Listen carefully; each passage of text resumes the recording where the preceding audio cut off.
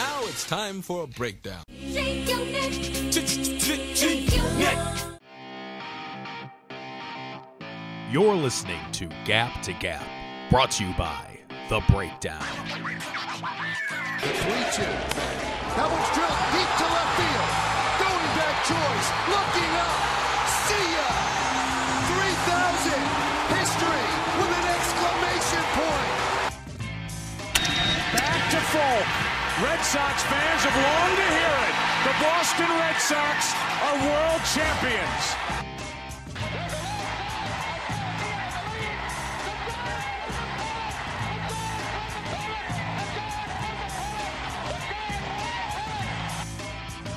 A swing and a drive to deep right, away back, goal!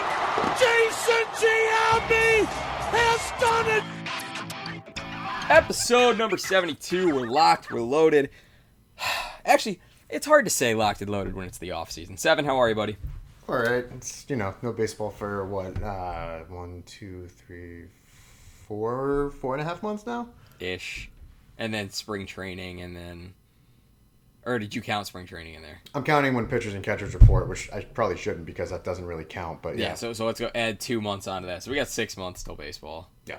And that is very sad. Yeah.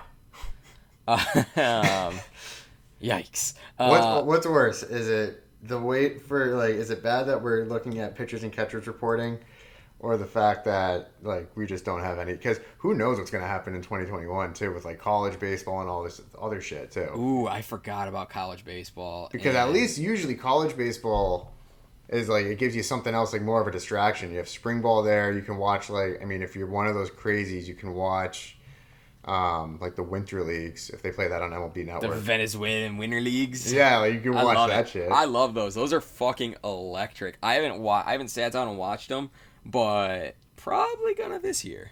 Yeah, there's not much else going on. Yeah. The World Baseball Classic, RIP. Don't remind me. RIP.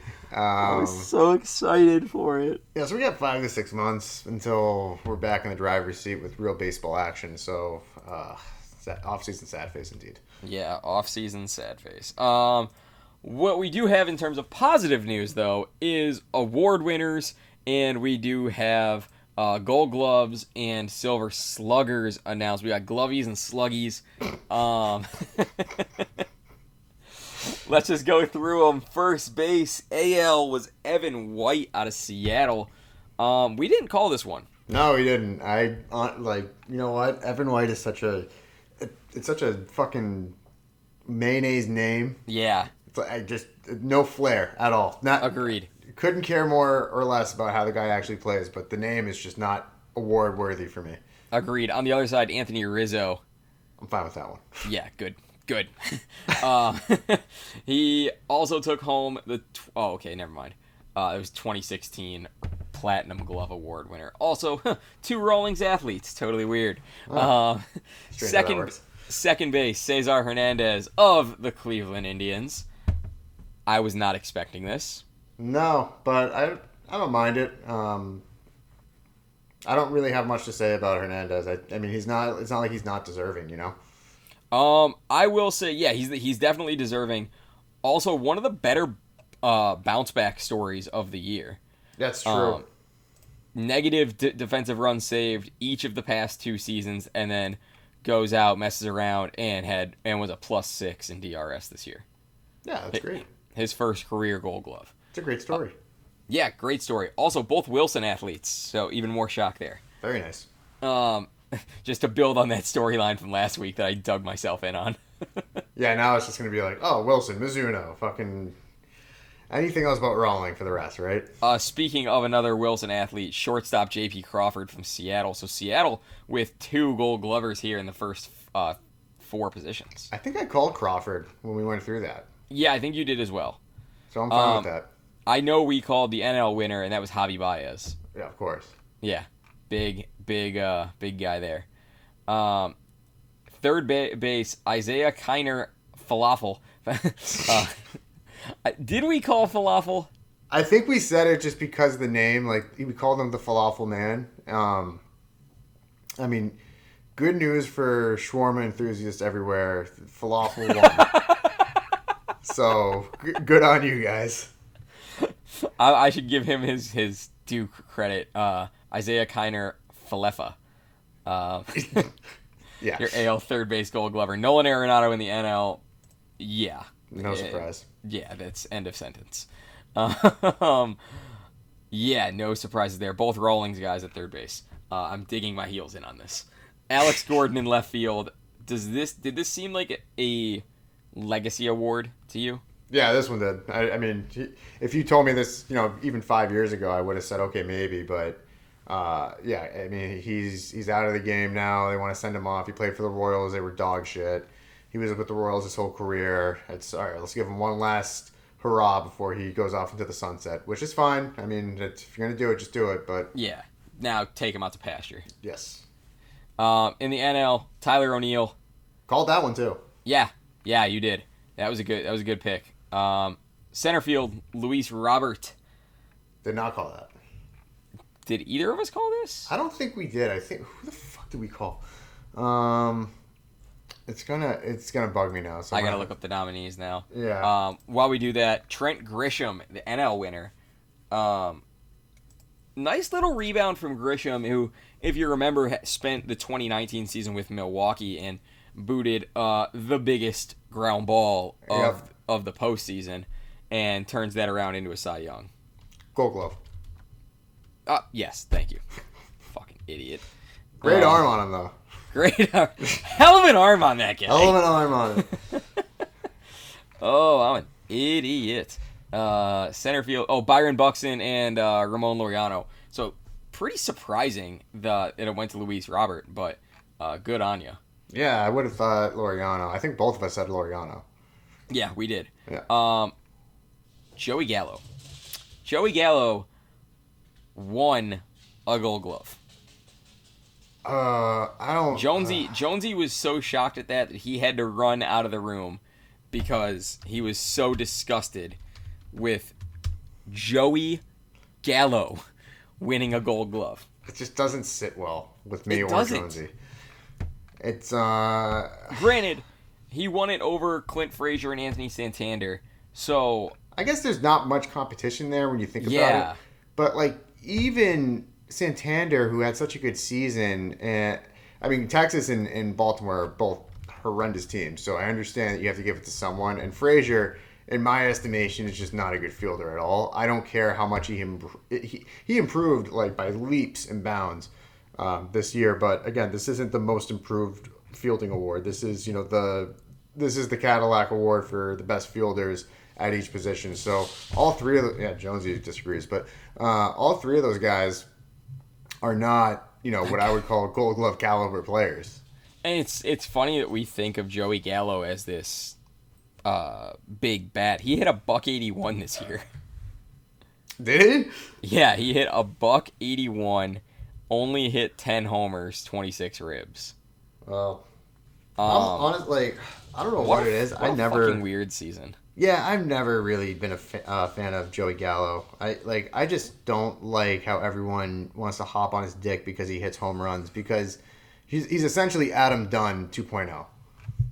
Ooh, I love Adam Dunn, so I hate those types of hitters. It's like fuck, like just Adam Dunn had the most weird career, and maybe I'll see if I can find the video, and I'll put if I can, I'll put the link in this episode description about how goofy of a career Adam Dunn had.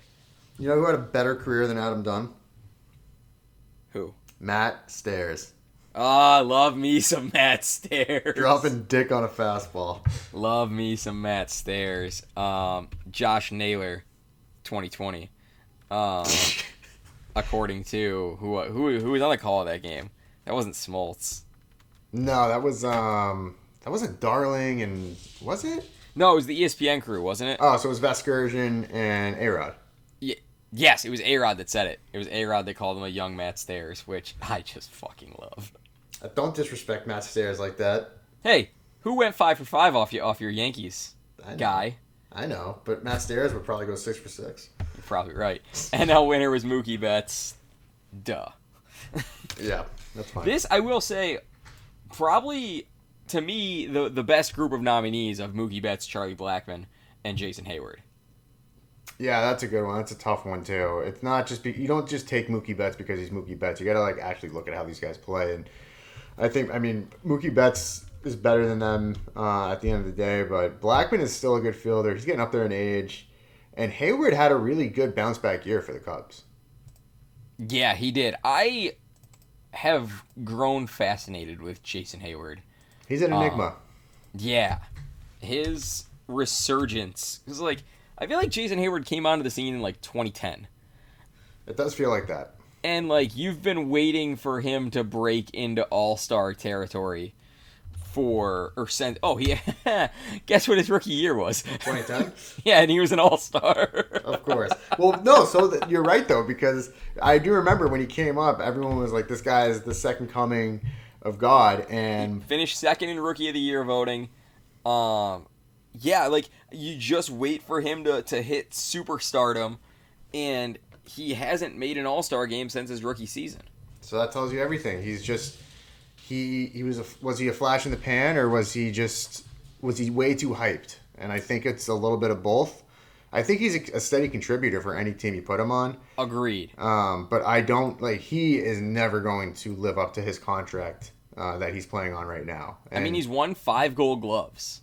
Yeah, but I mean, when you pay someone that much money, you're not paying them to save runs. You're paying them to produce runs. That's fair. That's the problem. And Hayward is just not that type of player.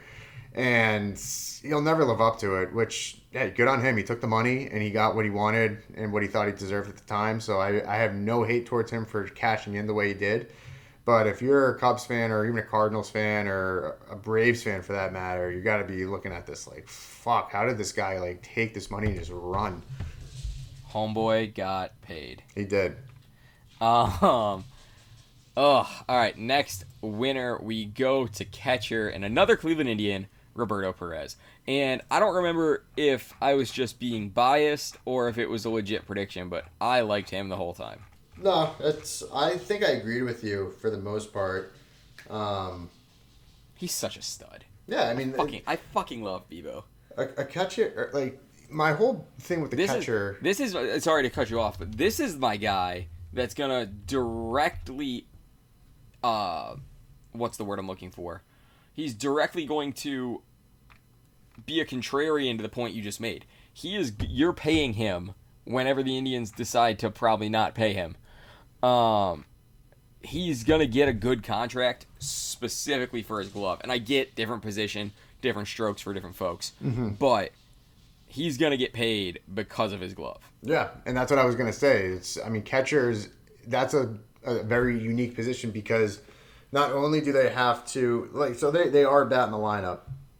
And I would say, 90% of catchers in the big leagues are probably, sub 250 hitters. You're not counting them for their bat at all. They have a lot to deal with, though. They have to basically learn the whole pitching staff and how they throw, relievers included, and they have to eliminate runs. It's probably the toughest job, and they're on their they're in a crouch position for 9 innings, and you're asking them to catch, the majority of the games every week with an off day here or there after a day and night game, but. I think that position for me is just so overlooked, and a good defensive catcher, a good catcher that understands the pitching staff is so, underrated, and because everyone wants to find the next JT Realmuto and these fucking guys that can hit, and it's just they are a dime a dozen, or I shouldn't say that, they are blue chips for a reason. You don't find them very often, so to find a good catcher that prides his defense or prides himself on this defense, I would take that any day of the week. And you're not going to have to pay him as much. So yeah, very true.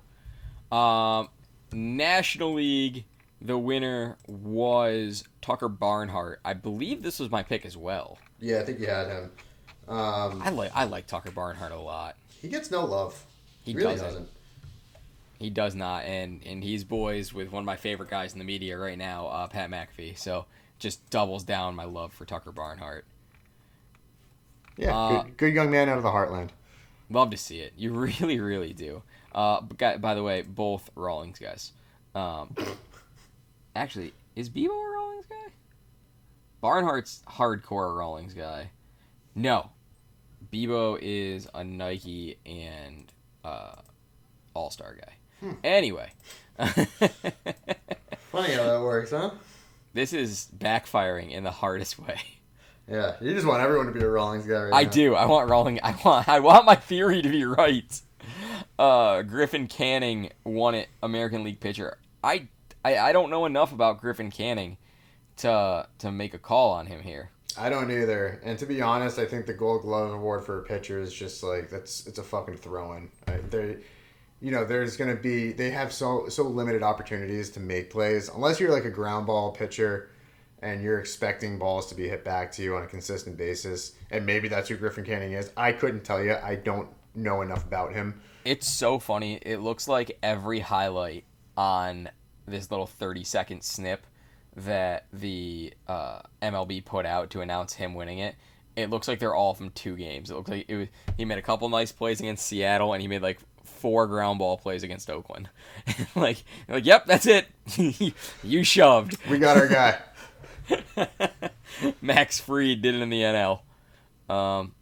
Both these guys, their first Gold Gloves. Yeah, good for them. Yeah, great for them. And that's all I have to say about that, to quote Forrest Gump. To the Sluggies. I mean, do you have any predictions here? These just came out about 30 minutes ago.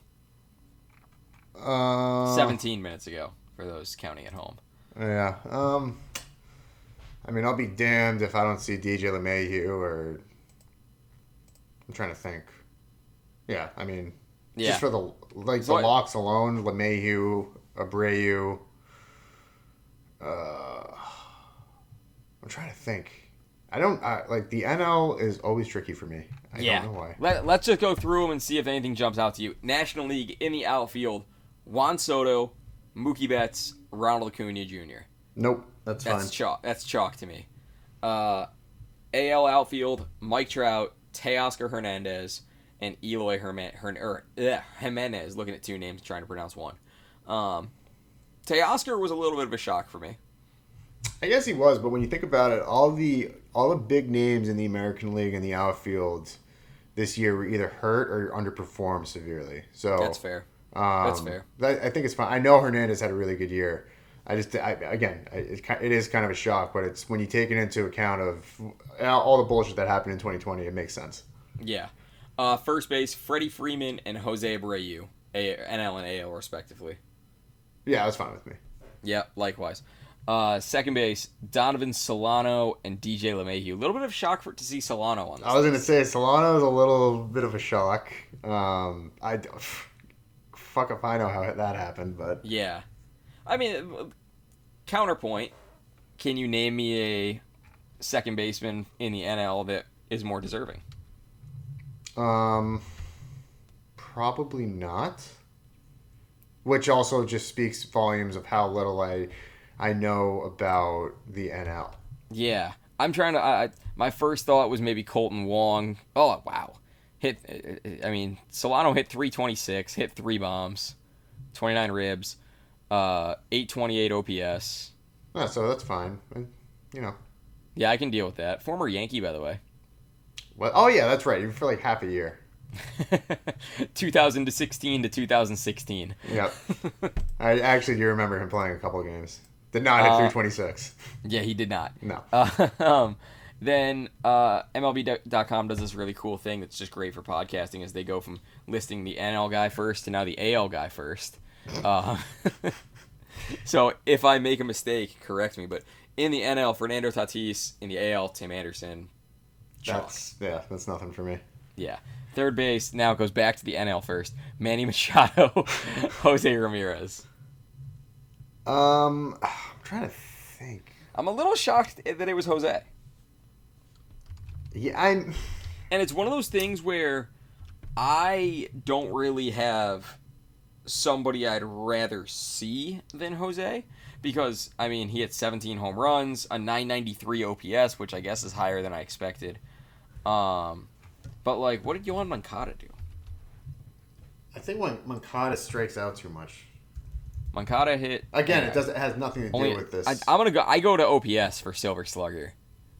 225 hit 225, 705 OPS, only hit 6 home runs. So I guess he didn't really make enough of an impact. Who else is? I mean,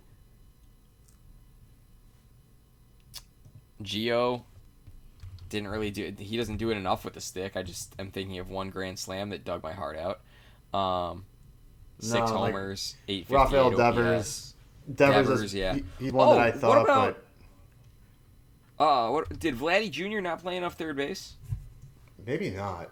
But I don't think he was He great. hit 9 homers, 262, 791 OPS. Yeah, I mean, Devers had a 793 OPS, same, like almost identical stats. So yeah, so I guess Jose was the right pick here. Yeah, 993 OPS for J-Ram. That is pretty impressive. Okay, so then I mentioned Machado. I don't see any argument there. Then again, they flip these around, and AL goes first. But Travis d'Arnaud in the NL, Salvi Perez in the AL. Maybe I just don't recognize good hitting catchers enough. I thought Real Muto was like the lock for this. Yeah. I just don't. I don't know how. What the fuck? Salvi Perez had a 986 OPS this year. He hit 333, had 11 homers, and an OPS plus of 161. Shit. What in the shit did Salvi Perez put in his ass this year? Real Muto, yeah, 11 homers, hit 266, 840 OPS, 123 OPS plus. Huh. Well, like, here's the other thing. Did he catch a lot, or was he DHing? He DH'd a lot. Yeah, like, that's, I don't know. I mean, good for him. I mean, he's still technically listed as a catcher, but we all see through those lies. Oh, actually, hold on a second. He played 37 games, less than 10 were a DH. Oh. Also less than 10 at first. Okay, so take everything I just said and throw it out the fucking window because I was wrong. Yeah, apparently. Because I thought he DH'd a lot too. Maybe I'm thinking back to the last time he was healthy. I feel like he DH'd a lot. Going back to 2018, he played in 129 games, and then was catcher and DH in a good amount of games as well. Yeah, good for him. Comeback player. Like that. Yeah. All right. Then the DH Silver Slugger for the first time in the NL was Marcell Ozuna, and then Nelson Cruz in the AL. And Nelly Cruz, you think? Yeah, no arguments there. And then Marcell Ozuna, I have no arguments. I think that's probably the right move. Yeah, that's fine. I mean, he's going to cash in free agency. If any other year, I should say. Homeboy's going to get paid. He would have cashed in. Any other year, he would have. I don't know what's going to happen this year. I still think he gets paid. I think he's got a lot left in the tank, and I think he gets paid. Okay, fair enough. I think he gets breaded up like chicken tenders. He could. So yeah, that's the sluggies and the glovies. So let's get into news now, because I delayed it as long as I could. Indians are apparently informing other teams that they're looking to trade Francisco Lindor before opening day 2021. And that's all I have to say about that. Anyway, no.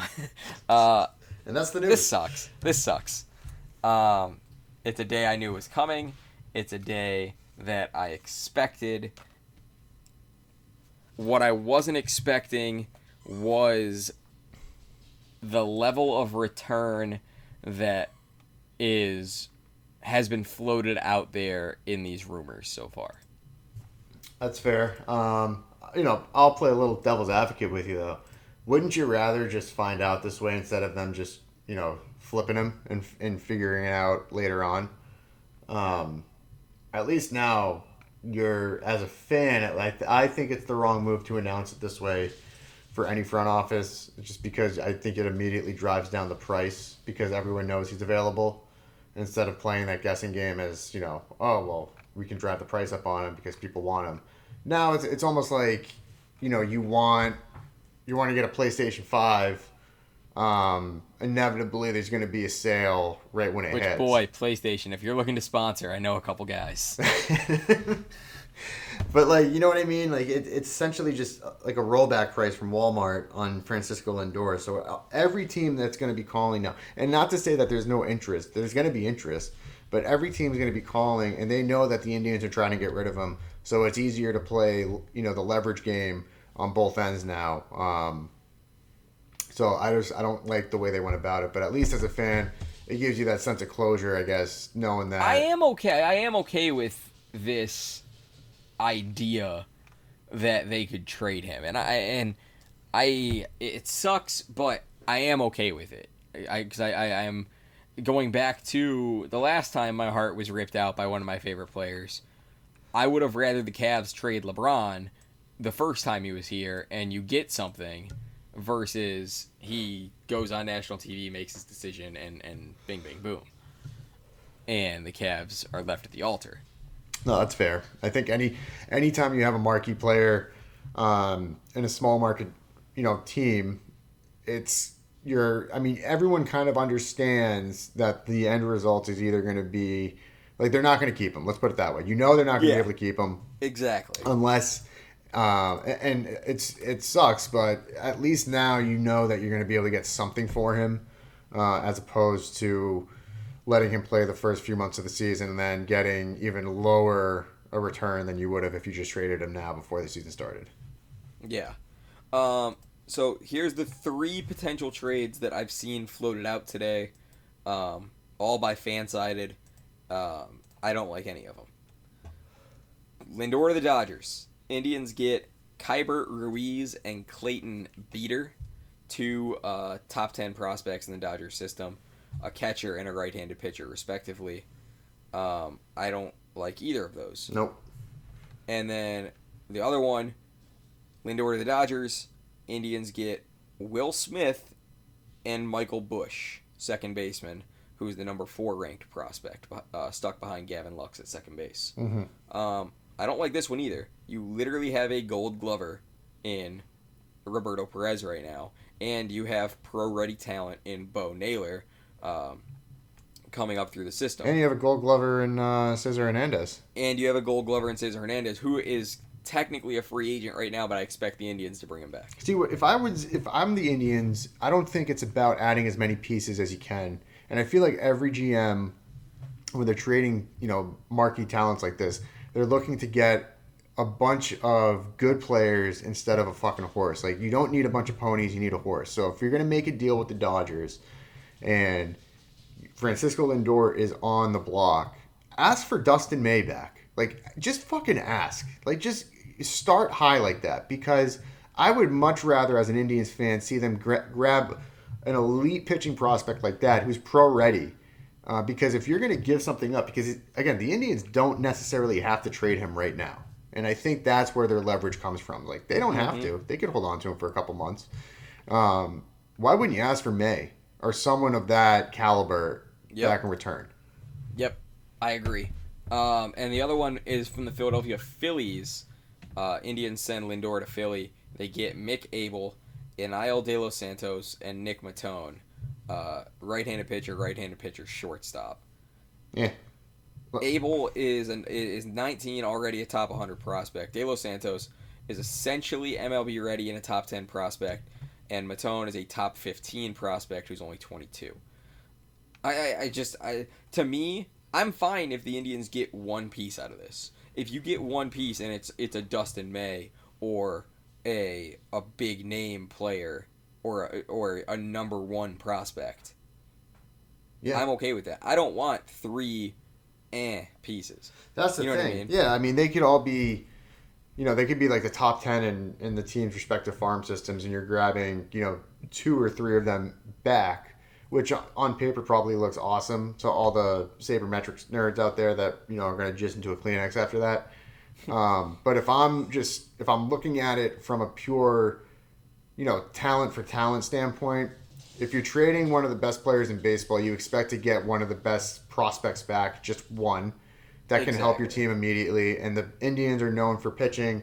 Add to a strength, because the whole thing with them is they're not known for scoring runs anyway. Francisco Lindor was a luxury for them, just to have some run potential. But their whole thing is eliminating runs and run prevention. So add to a strength you already have, because that rotation would look very, very nasty putting Dustin May slotted in between Bieber and Plesac. Exactly. And you can still get something productive out of Carrasco for a little bit more. Mm-hmm. And yeah, the Indians have an abundance of pitching, and I would even be willing to part with an Aaron Savali if you package him with Lindor, and then get Dustin May in return. I'd be fine with that. Well, if you do that, I would ask for May and Seager, because there's no reason not. Francisco Lindor is worth both those players potentially in a different scenario, and adding Savali in, who's a steady contributor for a team that probably could use more pitching anyway. It's a win-win. I'm with you. It just makes me sad that he's not going to be that I've seen the last of him in an Indians uniform, and I didn't get to see his last season in person. It makes me very sad. He could be back, and COVID could be done tomorrow. I don't know. This election's over, so it's all gone, guys. We did it. Yeah, it's well, that's the thing. I mean, everyone knows COVID comes out after 9:30 p.m. every night anyway, so. It was just the amount of times, and this is as political as we're gonna get on here. The amount of times I saw that this is just election year bullshit, and wait till November 4th, it's gonna be gone. Well, it's the 5th, guys. Still here. Cases are still going up. Well, we don't know who the president is. The next president, I should say. We don't know who the next president is yet. So that's fair. That's fair. COVID has to wait for that to be announced officially. So right, and everyone in Nevada, fucking pick it up, please. Like, they're gonna take their ball and go home. Fucking assholes. And that was talking politics. Yep. In all seriousness, hope everybody got out to the polls. Hope everybody voted. Hope everybody stays safe from this horrible pandemic, which has done so much to cripple our fun this year. Yeah. It's a good way of putting it. Yeah. All right. Let's switch gears. Let's talk. Staying on that value train that we were just talking about, but let's go to free agent value. Obviously, teams are gonna cry poor because, let's be honest, the pandemic did cripple a lot of books this year. Yeah, I mean, Manfred came out and basically admitted bankruptcy like Michael Scott. Yeah, that was funny. So, way to play your fucking hand. Yeah. I just don't understand the logic there. But yeah, I mean, He didn't say it here. He declared it. I declare bankruptcy. Thank you, Rob. The problem that you're going to see is I don't think you're going to see many deals go past 3 or 4 years in these scenarios, which sucks for the players because in baseball, most often, or more often than not, I should say, is you're not eligible for full free agency until you're around like 28, 29, in some cases 30, 31. So this is your big payday moment, and not to say arbitration and all that can't happen or extensions, but this is what most players look for as like, this is my moment to cash in. This is what I worked so long for. Yeah. And it kind of got taken away from them, and you have to hope that revenue and everything builds back steady over the next couple of years in order for them to be in a position again. Agreed. And to me, it's frustrating, because some of these guys, this is gonna be their one chance to cash in, mm-hmm. and let's say they want something long term, and long term for this year might be 3 years, and I don't know. It irritates me to think that some guys are gonna miss out on their one chance to get paid and get security long term.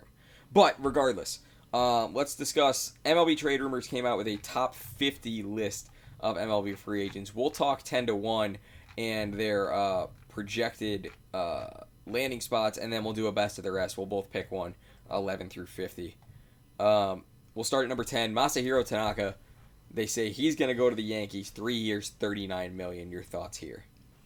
I think he goes back to the Yankees. I don't think it's going to be 3 years. I think they're probably going to give him 1 with an option for 2. Player or team? I think they're probably in a better position to do a team option at this point. Yeah, agreed. Listen, I like Tanaka. He's been good. He's a steady contributor. He's not the ace that they thought they were getting back when they signed him originally, which is fine. I mean, he might have been at that point, but he's definitely not that anymore. He's a solid 3, or I should say solid 4 with the potential to be a 3. And on a team like the Yankees, where there's so many question marks on the rotation as it is, I think this is more of a need for both player and team. But I don't think it's going to go past 1 year without the Yankees having the final say in the second year. Yep. Number 9, Kevin Gausman. He's currently facing a qualifying offer from the Giants. 1 year, $18.9 million is the offer. Gausman was outstanding this year in his first year with the Giants. Mm-hmm. Do you think according to trade rumors, they think he accepts it? Do you think he does or does not? I think he does. I think he does too. The qualifying offer this year is pretty remarkable compared to what a lot of players are going to have to settle for. Agreed. And when you look at a guy like Kevin Gausman, Gausman's career has definitely not been a straight and narrow path. It's been all over the place. So he might as well lock in with the money that he knows he can get. A $20 million payday in a recession is not a bad deal. Yep. Those checks don't bounce. No. Number 8, Sir Didi. Trade rumors has him going to the Reds on 3 years, $39 million. I think that structure, 3 years, $39 million, is pretty fair. I think that's about what he'll get. The Reds stands out as a question mark to me. Do you think he's going to go back and remarry there? I think he goes to the Reds because there was noise that he was going to go to the Reds last offseason too. That was one of the key spots they kept trying to match him up with. So maybe this is just revisionist history, but I think as a natural fit, the Reds, for as good as they were, or as surprising as they were, I should say, there was always that question mark at shortstop. Freddie Galvis was fine, but if you're going to win at a consistent level, especially, breaking up that lineup with some more lefty power, Gregorius is obviously a no-brainer here. So I like him at the 3 years. I think the $39 million is fair. He made $14 million last year on a 1-year deal with Philly anyway. So, getting that, long-term quote-unquote security will help him. I know he wanted a longer-term deal anyway, so this probably helps him. Here's my question. It comes down to 2 questions for me. Mm-hmm. Number 1, are the Reds going to go all in? If they go all in, this seems like a match made in heaven, and then it's going to be contingent on Trevor Bauer. I think Gregorius is a guy that he's getting to the back end of his career. I feel he's going to be 31 this upcoming season. I think he's going to get to a point where he wants to win, and if the Reds go all in and they bring back Bauer, I think Gregorius does go to the Reds. I think it's possible that he re-signs in Philly. That or maybe goes back to New York, depending on what happens with DJ LeMahieu. That's true. MLB Trade Rumors also lists the Angels as a good fit. I can see that one. The Angels are sneaky, but again, I think he wants to win. I don't think he wants to just go for money. Agreed. Number 7, Ha-Seong Kim. They have him going to the Rangers, 5 years, $40 million plus a $7.625 million posting fee. I don't know too much about Ha-Seong Kim. He's the list of 25-year-old legitimate shortstops who can hit for power that have jumped from either the NPB or the KBO to Major League Baseball is, check that, it doesn't exist, at least until now. Kim is a unicorn given his blend of age, power, speed, and defensive aptitude at a premium position. I don't see the Rangers dipping into the international pool like this. However, with them having Sin-Soo Choo, that does naturally lead to a hand-in-glove fit of a guy that can mentor a young dude like this. I think the Rangers are a decent fit. I would probably peg the Mariners as another fit potentially, especially for a middle infielder. Here's the problem with any of these foreign players coming over, and they kind of admitted it. Like, these types of players don't exist, and who's to say this translates to the MLB level? Yeah. we've seen the same thing pretty much most years this happens. I'll even put Shohei Ohtani into that category, and I know he's been injured a lot, but I don't think Shohei Ohtani necessarily jumped on the scene as like an MVP player that everyone touted him to be. So, no, I don't think so. So that's why, like, I look at shit like this and I'm like, okay, like, great. They had a decent career, overseas, in Japan or Korea or wherever, and to just assume that they're going to repeat that on the biggest stage in the world is just, it's laughable to me. Yeah, agreed 100%. And going back to your point about Shohei, he hasn't been healthy, but I think that in and of itself is a guy not living up to his potential. Like, I'm trying to think of like Greg Oden to change gears. When he's healthy, yeah, he could have been good. Yeah. But he couldn't stay healthy. And you know what? He's a bust because he couldn't stay healthy. And to me, right now, Shohei's a bust. Yeah, I mean, I agree.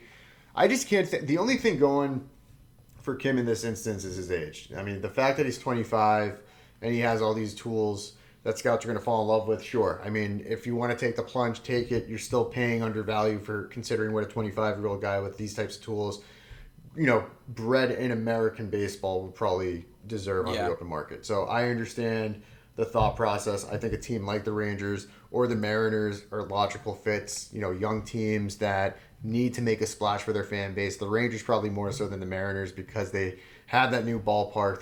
And if and when fans can come back, they want to be able to say, look, this is who we're trotting out, and you have to create some buzz. So I understand the fit that MLB Trade Rumors is making here, but I wouldn't discount the Mariners. I feel like the Mariners always do well, especially with Japanese and Korean players. He's played in the KBO since he was 18, so he is a 7-year vet of the KBO. He's played in 140 games or 129 games or more 6 of those seasons. 140 or more 3 times. So he has that. I think he has the durability in terms of what we didn't see in Shohei. And the guy could swing it. 30 homers, 109 ribs, and a 926 OPS. I know, in this past season. The question is, how does that translate to MLB? That's the whole thing. And because I think even when we spoke to Joey, it was, the KBO it's essentially just AAA in terms of level of play. I was hoping to see that be the NPB. Because I would trust the numbers translating from the NPB more than the KBO. Yeah, I think a lot of people would. Number 6, Marcus Stroman. Trade Rumors has him going to the Angels at 4 years, $68 million. I mean, realistically, there's 2 good starters available. It's Stroman and Bauer. The Angels, it makes sense, but it doesn't. You know what I mean? Because the Angels are going in with it with Trout, Rendon, and this idea of a Stroman. But I don't know. I could see him going out to LA. It fits him. It does. I think for the Angels, this is essentially just a sexier Dylan Bundy. I mean, you're getting a guy that is way overhyped. You're probably paying more than what you should for a guy like this. He's not a dominant pitcher at all. I don't care. I'm so far out on Marcus Stroman. It's not even like that he pisses me off as just a human being. It's just like he is not a dominant pitcher. He's a ground ball pitcher that, is dependable. He's a number 3 at best. And if you're paying almost $70 million over 4 years for a number 3, I just don't see that as a good investment. So credit to the Angels if they get him. That would be a very Angels-like move. Yeah, it would be a very Angels-like move.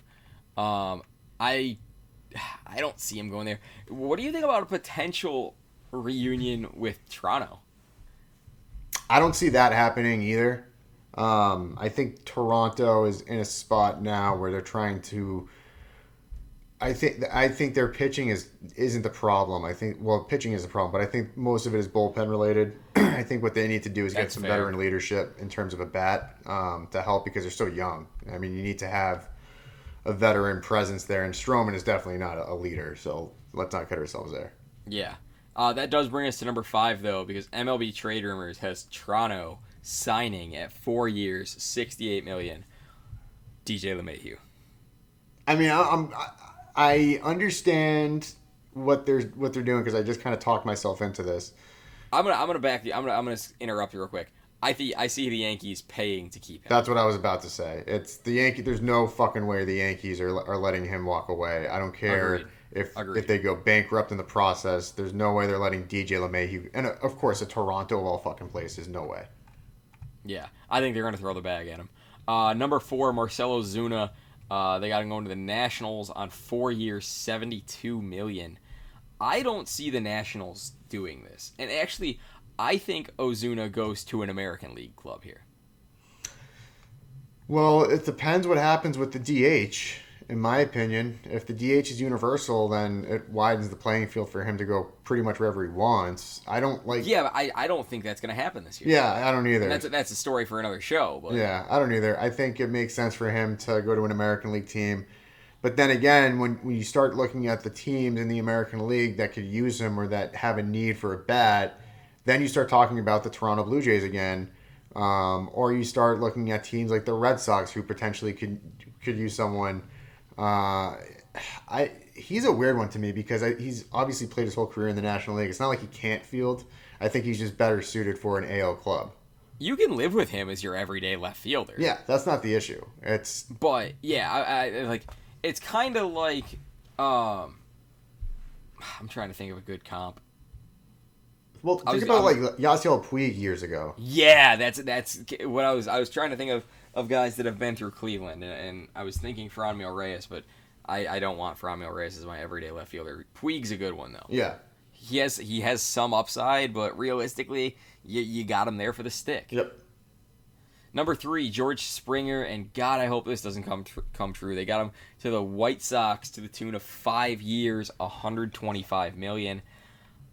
This is another one that I see going back to where he's from. I think the Astros keep him because I think the Astros do want to keep that core together.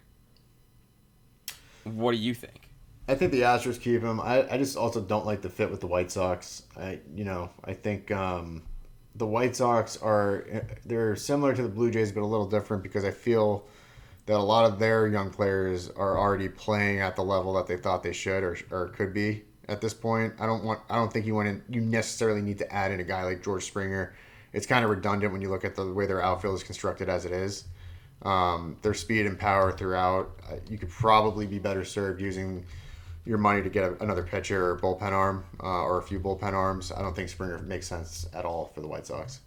Agreed. Number 2, JT Realmuto, going to the Mets, 5 years, $125 million. According to MLB Trade Rumors, predictions, I should say. This is probably the one so far I see the most likely to happen. I think the Mets, with the new ownership, need to make a splash with a big name, and bringing in a guy like Realmuto could be just that.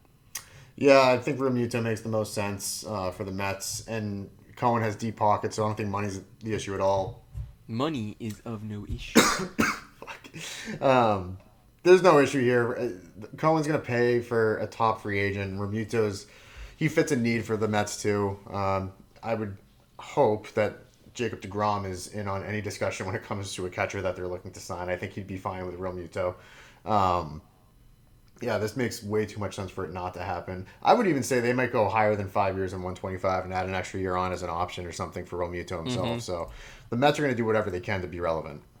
Agreed. And I like I said, I think they are going to try and make a splash to flex the new ownership.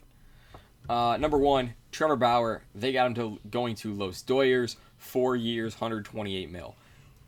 I don't disagree with the team. The contract I do. Yeah, the contract I do. I can't confirm this, but I've had conversations with some buddies of mine who have played with or know Trevor Bauer through the grapevine. And there's like this informal bet that he has with his friends. Again, this is all speculation. I can't confirm this. But if he signs a year longer than 2 years, a deal longer than 2 years, his friends gets to punch him in the nuts or hit him in the nuts with a wiffle ball bat or something like that. He got spurred by his long-term deals through arbitration, and he just did not like the idea of multi-year deals. So apparently he made this bet / agreement / whatever. So I don't see him going for 4 years. I could see him on a 2-year deal with the Dodgers, though. I don't think he's going to go more than 1 year wherever he goes. I want to flex, or I want to say, yeah, but I could see a team saying we're not going to do a 1-year deal for your talent. You know what I mean? Yeah, which is, it's fine. But again, he's the free agent. Eventually, he's going to have to sign, and teams are going to have to realize the problem with Bauer is that Bauer is unlike any other free agent that we've ever seen or likely will see for a while, where he pretty much called his shot last year and the year before, saying like, I will not sign more than a 1-year deal whenever I can. And it comes down to the teams that are willing to say, fuck it, like, sure, we'll throw the bag at you for a year. Because Bauer's smart. He understands. He's been through arbitration. He sees how value gets taken away or gets added back. And he's in a premium position as a pitcher where it seems the market just continually rises. And he's also part of that generation of pitchers that is so dominant that the next person that signs the next Garrett Cole-like deal, Bauer can just go to his agent and say, I want, that on a 1-year or 2-year deal, the next deal I sign. He's always going to be ahead of the curve that way, and I think that's how he's looking at free agency for the rest of his career. He's only 30. He definitely had probably his best year in the shortened season in 2020, so the value is there. He has all the leverage in the world. I just don't see him letting teams dictate what contract he signs. If it comes down to it, he's just not going to fucking play. Like I would not be shocked if he just didn't play. He even opened up the NPB and the KBO. Yeah, like he doesn't care. So it's his market. It's his world. We're just living in it, and that's what these front offices are going to figure out real quick. Yep. Do you have one 11 through 50 that jumps out to you? Because I got a couple, and and they're all former Indians, and that's why. Michael Brantley to the Braves, I don't see that happening. I think he is going to re-sign with the Astros. Yeah. That was at 13, by the way. They got Nelson Cruz going back to the Twins. Jackie Bradley Jr. to the Astros. Boy, I hope not. They also have the Diamondbacks, Cubs, and Phillies listed as interested. I could see him going to Arizona. I could see Arizona. Brad Hand to the Astros. I could see it. I'm looking at two right now, 17 and 18, that just make no sense to me. But what do you got? Andrelton Simmons, they're projecting to go to the Yankees on a 1-year, $12 million deal. Not to say that it's not good value for both. I just don't see the natural fit there. The only way this happens is if the Yankees somehow fail to sign DJ LeMahieu, because then they would likely want to move Glaber back to second because he was a horror show at short. And then you get to sign Andrelton Simmons and have that side of the infield pretty much locked down with Urshela and Simmons. But I think this whole projection is dependent on if DJ LeMahieu does not re-sign with the Yankees, which I don't see a world where that happens. So I think he's likely to go somewhere like the Phillies, or even the Indians, depending on what happens with Lindor and Gregorius. So yeah, I don't see that fit off the bat. I understand the thought process there. And then Jock Peterson going to the Cardinals. I could see that. I don't like it. I think Peterson at this point, he's a platoon player. He's young. He's 20. He's not young. He's 29, but he needs to go to an AL team. Like this is a guy that needs an AL team. And you look at the AL, there's teams that certainly could use him and a lefty bat. The Yankees jump out as a team that could use him. They need a lefty bat in the worst way possible.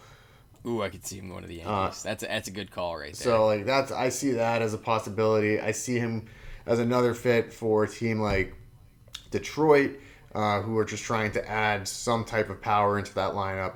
But again, he needs to go to the AL. I don't think he's best served in the NL because he has limited opportunities as it is. Agreed. 31, Corey Kluber They have him going to the Twins 1 year, $12 million. I don't think. At one, I don't think he comes back into the Central. Two, I don't think he'll get anywhere close to $12 million after a couple years of non-health. He was cleared for a full off season. I don't see Kluber at the age of 35 returning to anywhere near the form or the value that we saw him at last. Yeah. I don't think that makes sense. I think Kluber is... Honestly, he might just re-sign with the Rangers. If I were the Rangers and I can get him on a cheap price to come back, I would take that all day. Agreed. You need to justify that trade at some point, so you might as well try. Yeah. Any others jump out to you? No, I think the one that's a little interesting but not crazy is Blake Treinen going to the Marlins for 2 years and $14 million. A couple years ago, the guy was dominant. He was probably the best reliever in baseball. Kind of lost his way a little bit. But if the Marlins are savvy enough to take a chance on this guy and let him just, form back into the back-end bullpen monster that he was 2 years ago. So I could see that one happening. Yeah, agreed. Boy.